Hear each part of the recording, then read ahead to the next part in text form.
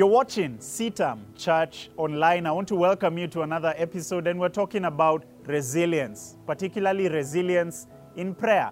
We must talk about resilience. It's one of those buzzwords whenever we're talking about well-being, our wellness, in matters mental health. It's such an important word. Resilience is all about bouncing back.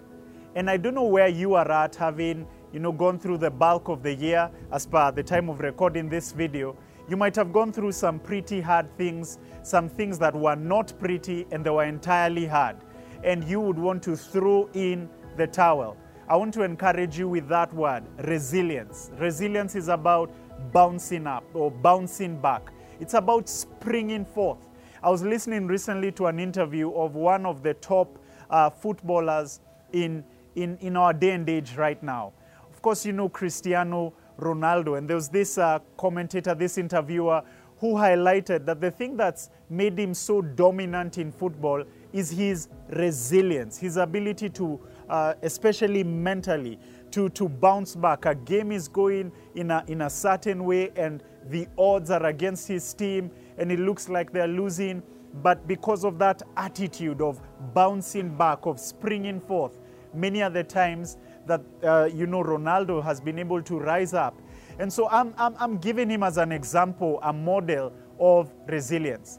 But when we turn to the scriptures, we even find all the more encouraging models. I want us to turn together to Luke 18. We see Jesus telling this story about the persistent widow. And he's telling this story so that you and I don't give up in the place of prayer. That we are resilient. We're people who bounce back. We spring forth. And so Luke 18 tells us that one day Jesus told his disciples a story to show that they should always pray and never give up. I could pause right there and say to you who's watching this video, don't give up. Don't give up, especially in the place of prayer. Keep pressing on. Keep knocking on heaven's doors. Keep seeking that which you're trusting in God for. Keep asking. And the Bible says that Jesus said that men ought always to pray. Women ought always to pray. Young people ought always to pray. Whatever your demographic, you ought always to pray. And then he goes on to describe this woman who had remarkable odds. She's a woman, she's a widow, and there's this judge, an unjust judge, who didn't care for people and whose heart was hardened against this woman's cause. And so the Bible tells us that there was a judge in a certain city who neither feared God nor cared about people. And a widow of that city came to him repeatedly. Therein is what I'd call the resilience. And what was she saying? Give me justice in this dispute with my enemy.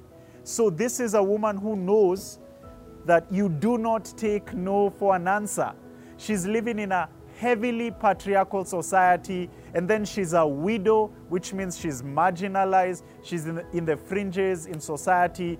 She's basically away from the center of action. And if there's a woman who would have a cause to give up, as Jesus sets up this story, it is this woman.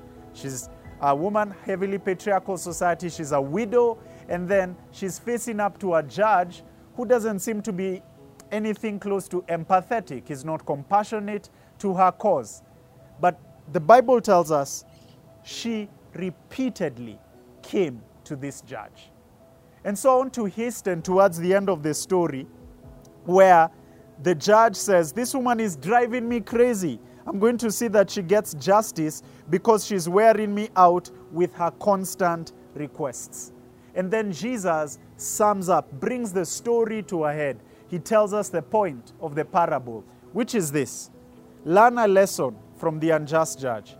Even he rendered a just decision in the end.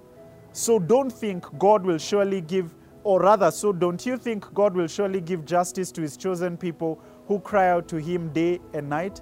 Will he keep them off? I tell you, he will grant justice to them quickly. Guys, this is such an encouragement in prayer. Don't throw in the towel. You might have prayed about something and you are trusting God, this is my year. And here we are, as per the recording of this video, it looks like you haven't gained that which you are trusting in God for. I'm here to remind you, be resilient. rise up, spring forth, don't give up.